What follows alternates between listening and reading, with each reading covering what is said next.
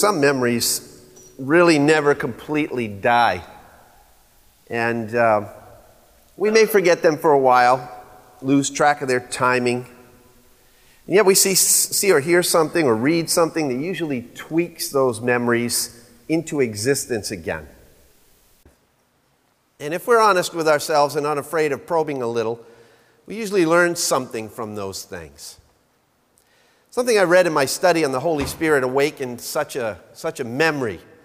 And it was one recollection which I think most of us would rather choose to forget, yet it brings into focus, as I begin to close this series on the Holy Spirit, how much we need the Holy Spirit by our side, if nothing else, just to comfort us. It also brings to mind how much the Holy Spirit himself desires us to acknowledge his presence next to us. Too often, I think you and I can forget him. Way too often. Now, the memory is about 24 years old now, and most of us don't realize how fast time has passed since the Space Shuttle Challenger exploded on Tuesday, January 28th in 1986. You realize it's been that long? 1986, killing all 7 crew members on board. Tragedy. One that will stay with us for a long, long time. Now, at first, NASA tried to maintain that all the members died instantly. But later investigations proved this false.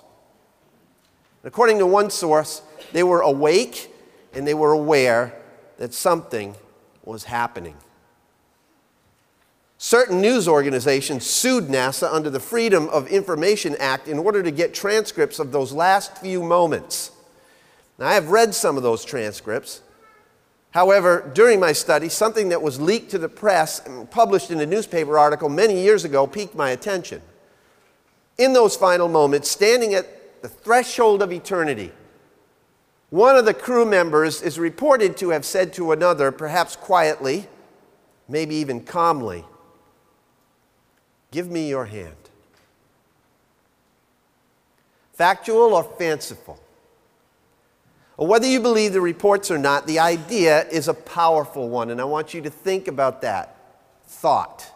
It's a powerful idea, and it's a comforting one. "Give me your hand," one of them said. As one journalist wrote, the phrase is lovely, holding it as it does all we can offer one another in love or friendship or at the hour of our death, all and enough. Think about that phrase, all and enough.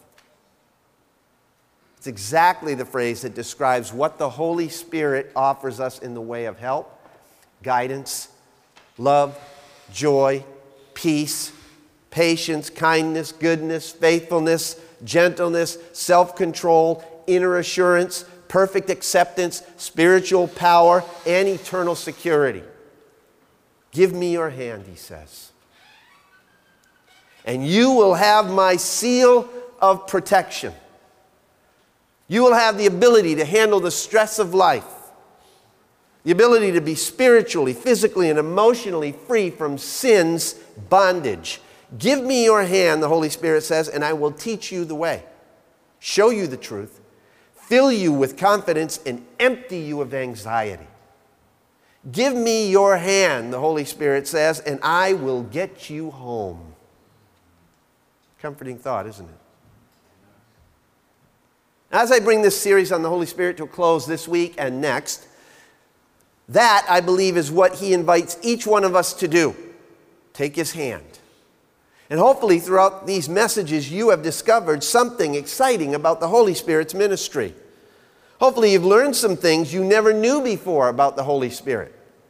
Now, I realize that there's no way to cover everything there is to know about the Spirit's ministry in 15 or 16 messages. It would take a lifetime. It does take a lifetime. But my original purpose was not to exhaust the many facets of the Holy Spirit, but to expose you to his fiery light, and that exposure would not only ignite a desire in you to fly closer to the flame, to borrow a phrase from Chuck Swindoll, but to step out and bear fruit for him. And there is no need to fear getting burned by flying closer to his flame. As I said in the very first message, and I don't know if you recall or not, but I repeated it enough times, you probably will find it familiar. The Holy Spirit will never lead us anywhere but closer to Jesus. You remember that? Now, our job is to keep in step with him. Give me your hand, he beckons. The question is, have you taken hold of it yet? Have you? Because stepping out in the Spirit means taking hold of his hand. And it's time that we did. So today and next week, I want to close this series by leaving you with a few important reminders of some of the things we've studied, and hopefully to encourage you to go deeper with the Spirit. Number one, his faithfulness endures, so do not fear. Don't fear. Turn your Bibles to John 14. We're going to look at a number of different passages this morning, not one specific one. But John chapter 14, verse 15 through 18, if you want to follow along. It's on the screen as well. Jesus says, "If you love me, you will obey what I command, and I will ask the Father, and he will give you another counselor to be with you forever, the Spirit of truth. Now the world cannot accept him because it neither sees him or knows him, but you know him, for he lives with you and will be in you." One of the things I get from this passage of Scripture is that we're secure in his presence. We're secure in his presence. If you're a born-again believer in Jesus Christ, baptized into his body by his Spirit, let me make this statement: you will never, ever, I repeat, never be abandoned by him. Let me say that again. If you are a true believer in Jesus Christ, born of the Spirit, you will never, ever, ever be abandoned by him. Jesus said he will be with you forever. Forever. The ministry of the Holy Spirit to us after Pentecost is extremely different than his ministry in the Old Testament to the Old Testament saints before Pentecost. Now, I want to kind of show you this a little bit. In the Old Testament, the presence of the Spirit was selective and temporary. He would come upon people to empower them for special service. Now, we read in the Old Testament that he came upon people such as Moses, the 70 elders with Moses, Joshua, Bezalel, Othniel, Gideon, Jephthah, Samson, Saul, David, etc., etc. But he didn't indwell them on a permanent basis. At any time, and often in the case of sin, God would remove the Holy Spirit's presence and power from a person. Now, the perfect example of this is King Saul. I'd like you to turn in the Old Testament to 1 Samuel chapter 10. 1 Samuel chapter 10. Verse 1.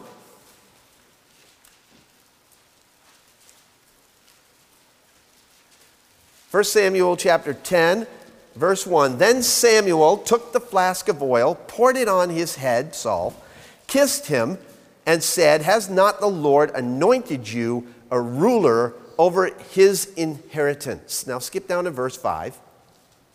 He's giving Saul instructions now on what he's going to do now that he's anointed him. "Afterward you will come to the hill of God, where the Philistine garrison is, and it shall be as soon as you have come there to the city that you will meet a group of prophets coming down from the high place with harp, tambourine, flute, and a lyre before them. And they will be prophesying. Then the Spirit of the Lord will come upon you mightily, and you shall prophesy with them and be changed into another man." Notice that. "And it shall be when these signs come to you, do for yourself what the occasion requires, for God is with you." That's what's called being led by the Spirit. "And you shall go down before me to Gilgal, and behold, I will come down to you to offer burnt sacrifices and offerings, peace offerings, you shall wait 7 days until I come to you and show you what you should do. And then it happened when he turned his back to leave Samuel, God changed his heart. Perfect description of what the Holy Spirit does when he comes upon a person. God changed his heart. And all those signs came about on that day. It was confirmed. And when they came to the hill there, behold, a group of prophets met him, and the Spirit of God came upon him mightily, so that he prophesied among them. And it came about, when all who knew him previously saw that he prophesied now with the prophets, that the people said to one another, what has happened to the son of Kish? Is Saul also among the prophets? Clearly, something happened to him, and people noticed the difference. Now skip over to 1 Samuel chapter 16 for a moment. So the Spirit is now upon Saul. His heart has been changed. He's prophesying with the prophets, clearly being led by the Spirit. 1 Samuel 16 verse 1. However, as you know, if you've read the Old Testament, in these few chapters in between 1 Samuel 10 and 1 Samuel 16, Saul went his own way. He didn't always follow the Spirit. He in fact disobeyed what the Spirit told him to do, and he ended up sinning grievously by offering burnt offerings, which he was not allowed to do as a priest. Now the Lord said to Samuel in verse 1 of 16, how long will you grieve over Saul, since I have rejected him from being king over Israel? Fill your horn with oil and go. I will send you to Jesse the Bethlehemite, for I have selected a king for myself among his sons. What's happening here? Samuel is now going to go and anoint David as king, because Saul proved himself unworthy. And so they go through all this process of parading Jesse's sons before Samuel.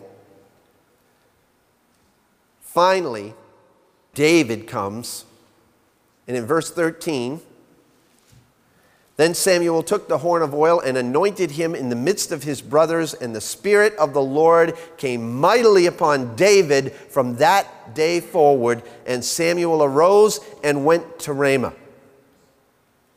Verse 14. What's it say? Now the Spirit of the Lord, what? Departed from Saul. Sad statement. Very sad statement. Departed from Saul. Listen to what David prayed in Psalm 51. Even David witnessed this kind of thing when he saw the Spirit be taken from Saul. After David sinned grievously by committing adultery with Bathsheba and then murdering her husband, or having her husband murdered, in the midst of his confession, some of those beautiful words of this prayer of Psalm 51 that David wrote, he pleads with the Lord that the Lord not remove the Spirit from him. Look at Psalm 51, verse 10. Create in me a clean heart, O God, and renew a steadfast spirit within me. How many of you have prayed that psalm before?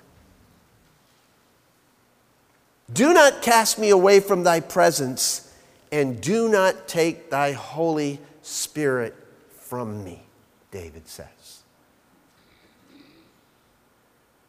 I want to tell you something right now. You may not agree with me on, but I challenge you to study the scriptures in the New Testament about it. What David just prayed, do not take thy Holy Spirit from me. That cannot happen to a New Testament believer. Can't happen. In the Old Testament, the Holy Spirit's presence was associated particularly with service, not salvation. The presence of the Spirit today is universal and permanent among true believers. Through the baptism of the Spirit, we are placed in union with Christ and with His church once for all time at the moment of salvation. I challenge you to read 1 Corinthians 12, Romans chapter 6, and Ephesians chapter 4. And find those verses that support that. We, as New Testament believers, are blood-bought, Spirit-sealed, and glory-bound, guaranteed. Guaranteed. We are secure in his presence. Why do I say that? Because of this next point that I'm going to make. We are sealed with his promise. We're sealed with his promise. Ephesians chapter 1, verses 13 and 14.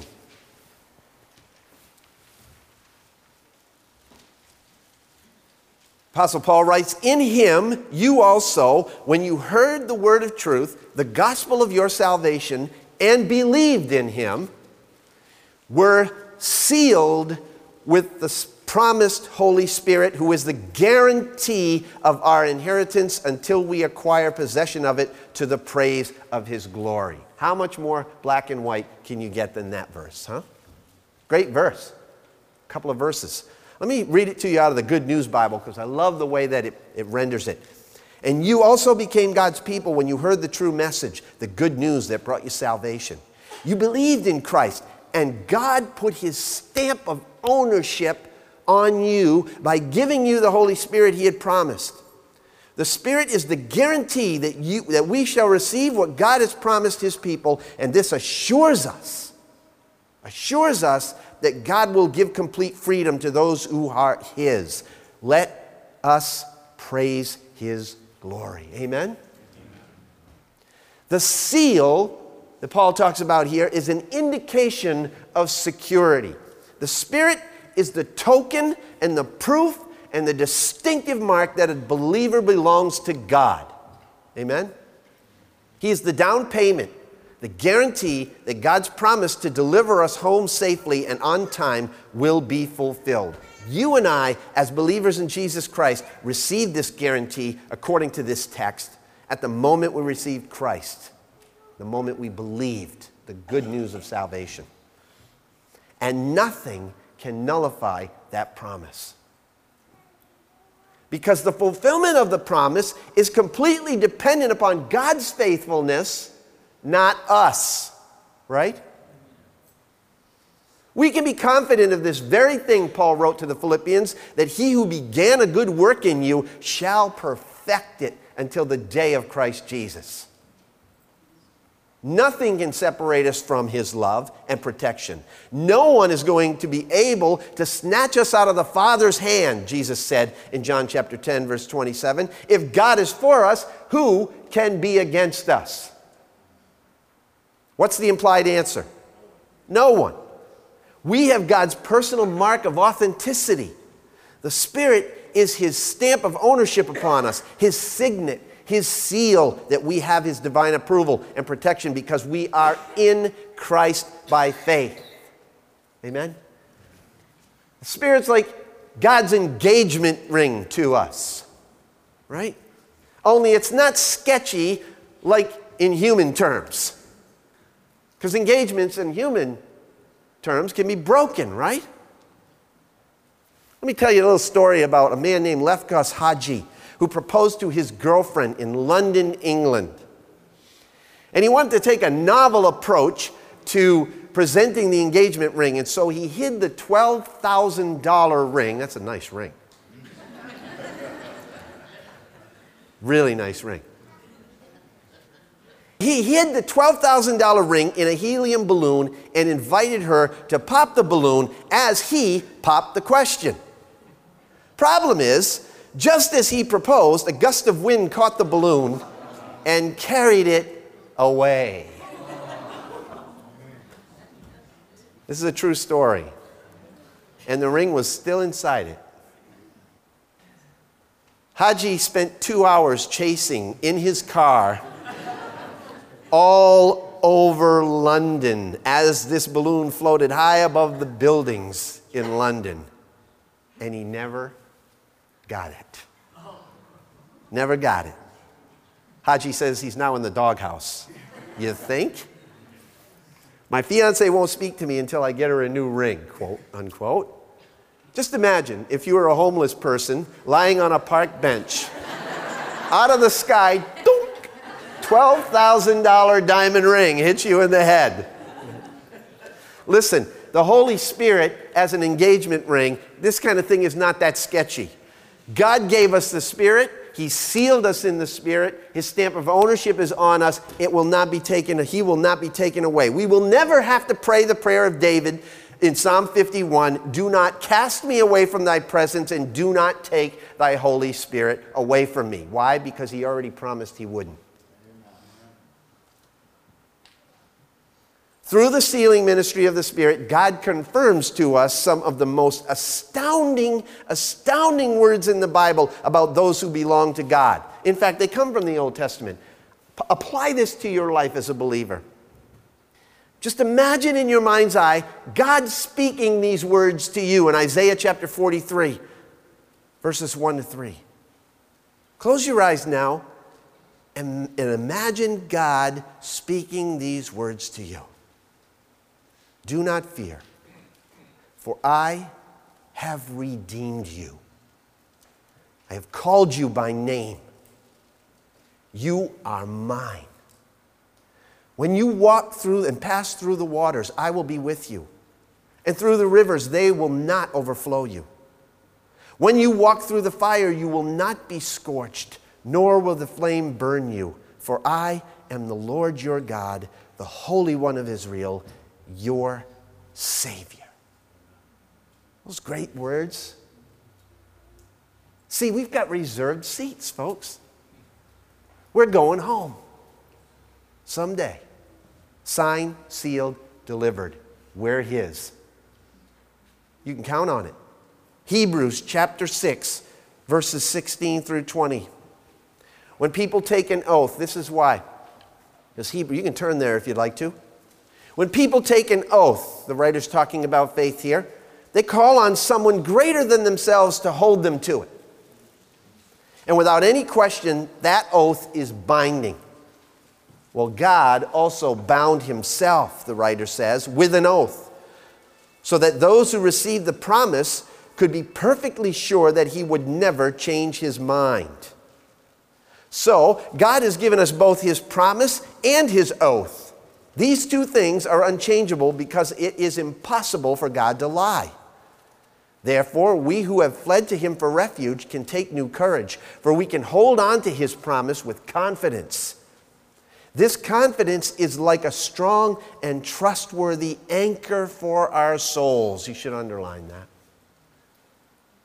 It leads us through the curtain of heaven into God's inner sanctuary. Jesus has already gone in there for us, and He has become our eternal high priest. An anchor for your soul. That's what the Holy Spirit is. That's what God's promise is. I read author Steve Farrar in his book Standing Tall said that the mighty Niagara River, and I don't know how many of you have been to Niagara Falls? Pretty awesome place, isn't it? Well, this mighty Niagara River plummets over some 180 feet at the American Horseshoe Falls. But before the falls, there are violent, turbulent rapids up above. And farther upstream, however, where the river's current flows more gently, boats are actually out there. And they navigate around. And just before the Welland River empties into the Niagara, a pedestrian walkway spans the river over there. And supposedly posted on this bridge's pylons is the warning sign for all boaters. Do you have an anchor? And the next sign is, do you know how to use it? Because you can get to the point of no return, where the currents are so strong it will pull you over the edge. There's no way you're getting back. I want to tell you, scripturally speaking, the Holy Spirit, according to these verses, is our anchor. He is our hope. He is our seal. He is our anchor. His faithfulness still endures, so do not fear. That's the promise. That's the promise. But here's the warning. His frustration still builds, so don't be foolish. Don't be foolish. Just because God is faithful doesn't mean that we can take liberties and fool around with His grace and live any old way we want to. He may always be there for us, but He may not always be pleased with us. Here's an aspect of the Holy Spirit that we usually don't talk much about. We try to avoid it, and the reason is painfully obvious. It indicts all of us at one point or another because we can sin against Him. We can sin against the Holy Spirit. In a number of different ways, by the way, according to the Scriptures. I found at least 6 different biblical passages describing ways in which we violate the Holy Spirit's person and character. There may even be a 7th one there that I'll bring out next week. But these are sins.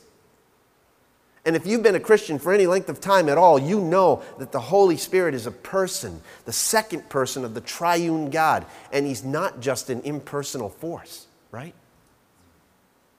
He has a mind, He has emotions, and He has a will, just like you and me. And we can violate every single one of those things. Sometimes we need to be reminded of the seriousness involved when we engage in those violations. Let me begin to list them for you. I'm not going to get through all of them this week. I'm just going to start with the first one. He can be grieved. The Holy Spirit can be grieved. Ephesians chapter 4, if you're there in the book, verse 30. Look at what it says. Paul writes, "Let no unwholesome word proceed from your mouth, but only such a word as is good for edification according to the need of the moment, that it may give grace to those who hear. And do not grieve the Holy Spirit of God, by whom you were sealed for the day of redemption." Sorry, I included verse 29. Verse 30, "Do not grieve the Holy Spirit of God, by whom you were sealed for the day of redemption." I love the way J.B. Phillips translates this verse. He said, "Never wound the Holy Spirit. He is, remember, the seal of God upon you of your eventual full redemption." Now, grieve in the Greek language is a strong, strong word. Surrounding that word are weighty emotions, heavy emotions, pain, hurt, sorrow, distress. If you've ever had to deal with the loss of someone close to you, either through death or divorce or desertion, you know exactly what I'm talking about. You know how that feels inside. You know the pain of betrayal, the hurt. It just wrenches your gut inside. Jesus felt that full range of emotions when He went through the pain, distress, and abandonment of the cross and the emotional suffering that went along with that. Now, to grieve the Holy Spirit is to do the same exact thing to Him, to wound Him personally and deeply. It's to break His heart, really. The Holy Spirit, who is the Spirit of truth, is grieved by all sin which is contrary to the truth. I think all sin causes God sorrow and pain, don't you? But when it occurs in the lives of His own children, those who are intimately connected with Him through Christ, I think that breaks His heart even worse. The heart of His Son and the heart of His Spirit. So how do we grieve or wound the Holy Spirit? Because whatever violates God's will grieves His Spirit. I'd like you to look at the context a little deeper here in Ephesians chapter 4. Look with me at verse 17. I'm going to read down through it. Verse 17. "This I say, therefore, and affirm together with the Lord, that you walk no longer just as the Gentiles also walk, in the futility of their mind, being darkened in their understanding, excluded from the life of God because of the ignorance that is in them, because of the hardness of their hearts. And they, having become callous, have given themselves over to sensuality for the practice of every kind of impurity with greediness. But you," Paul says, "you did not learn Christ in this way, if indeed you have heard Him and have been taught in Him, just as the truth is in Jesus. That in reference to your former manner of life, you lay aside that old self which is being corrupted in accordance with the lusts of deceit, and that you be renewed in the spirit of your mind, and put on the new self, which in the likeness of God has been created in righteousness and the holiness of the truth. Therefore, laying aside falsehood, speak truth, each one of you, with his neighbor, for we are members of one another. Be angry, and yet do not sin. Do not let the sun go down on your anger, and do not give the devil an opportunity. Let him who steals steal no longer, but rather let him labor, performing with his own hands what is good, in order that he may have something to share with him who has need. And then let no unwholesome word proceed from your mouth, but only such a word as is good for edification, according to the need of the moment, that it might give grace to those who hear.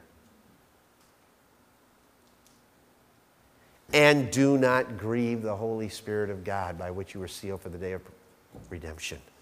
You understand from that context a little bit more now about what he's talking about? What kinds of things grieve the Holy Spirit according to this text? By the way, here's a little aside, free of charge this morning. If every Christian read through these verses that I just read through before they posted something on Facebook and acted accordingly, that site might provide a greater sense of hope to the internet world, don't you think? I'm thinking about doing a short series, sermon series called Facebook and Ephesians 4. What do you think? You think it? Now I'm on Facebook, and I see everything that everybody writes that are friends with me. And sometimes I wonder, don't they know I'm reading this?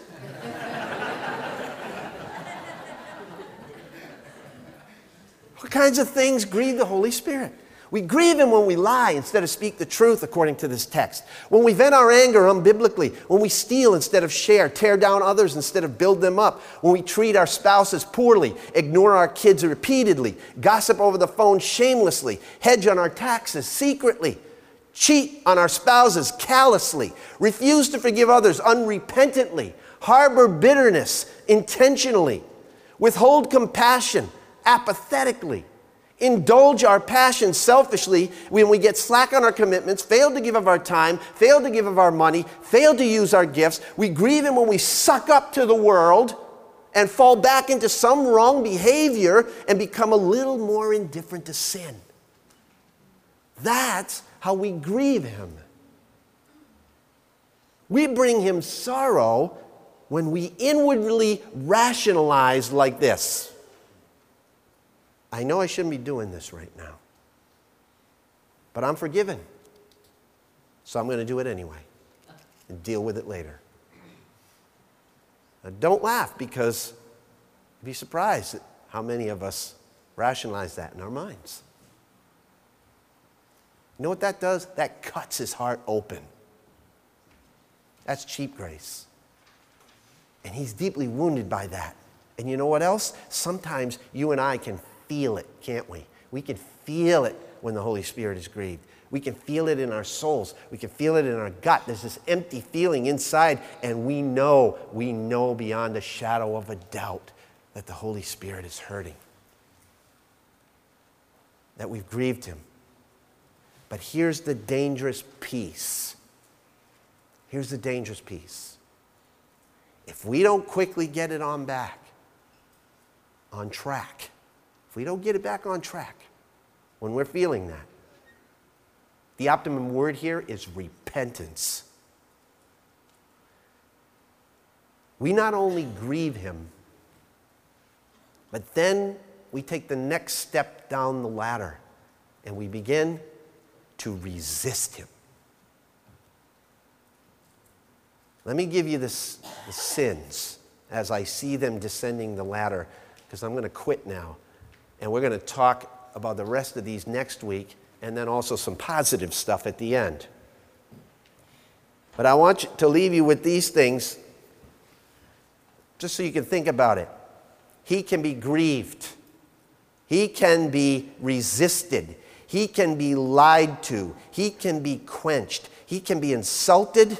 And then there's this sin that's called the unpardonable sin by Jesus.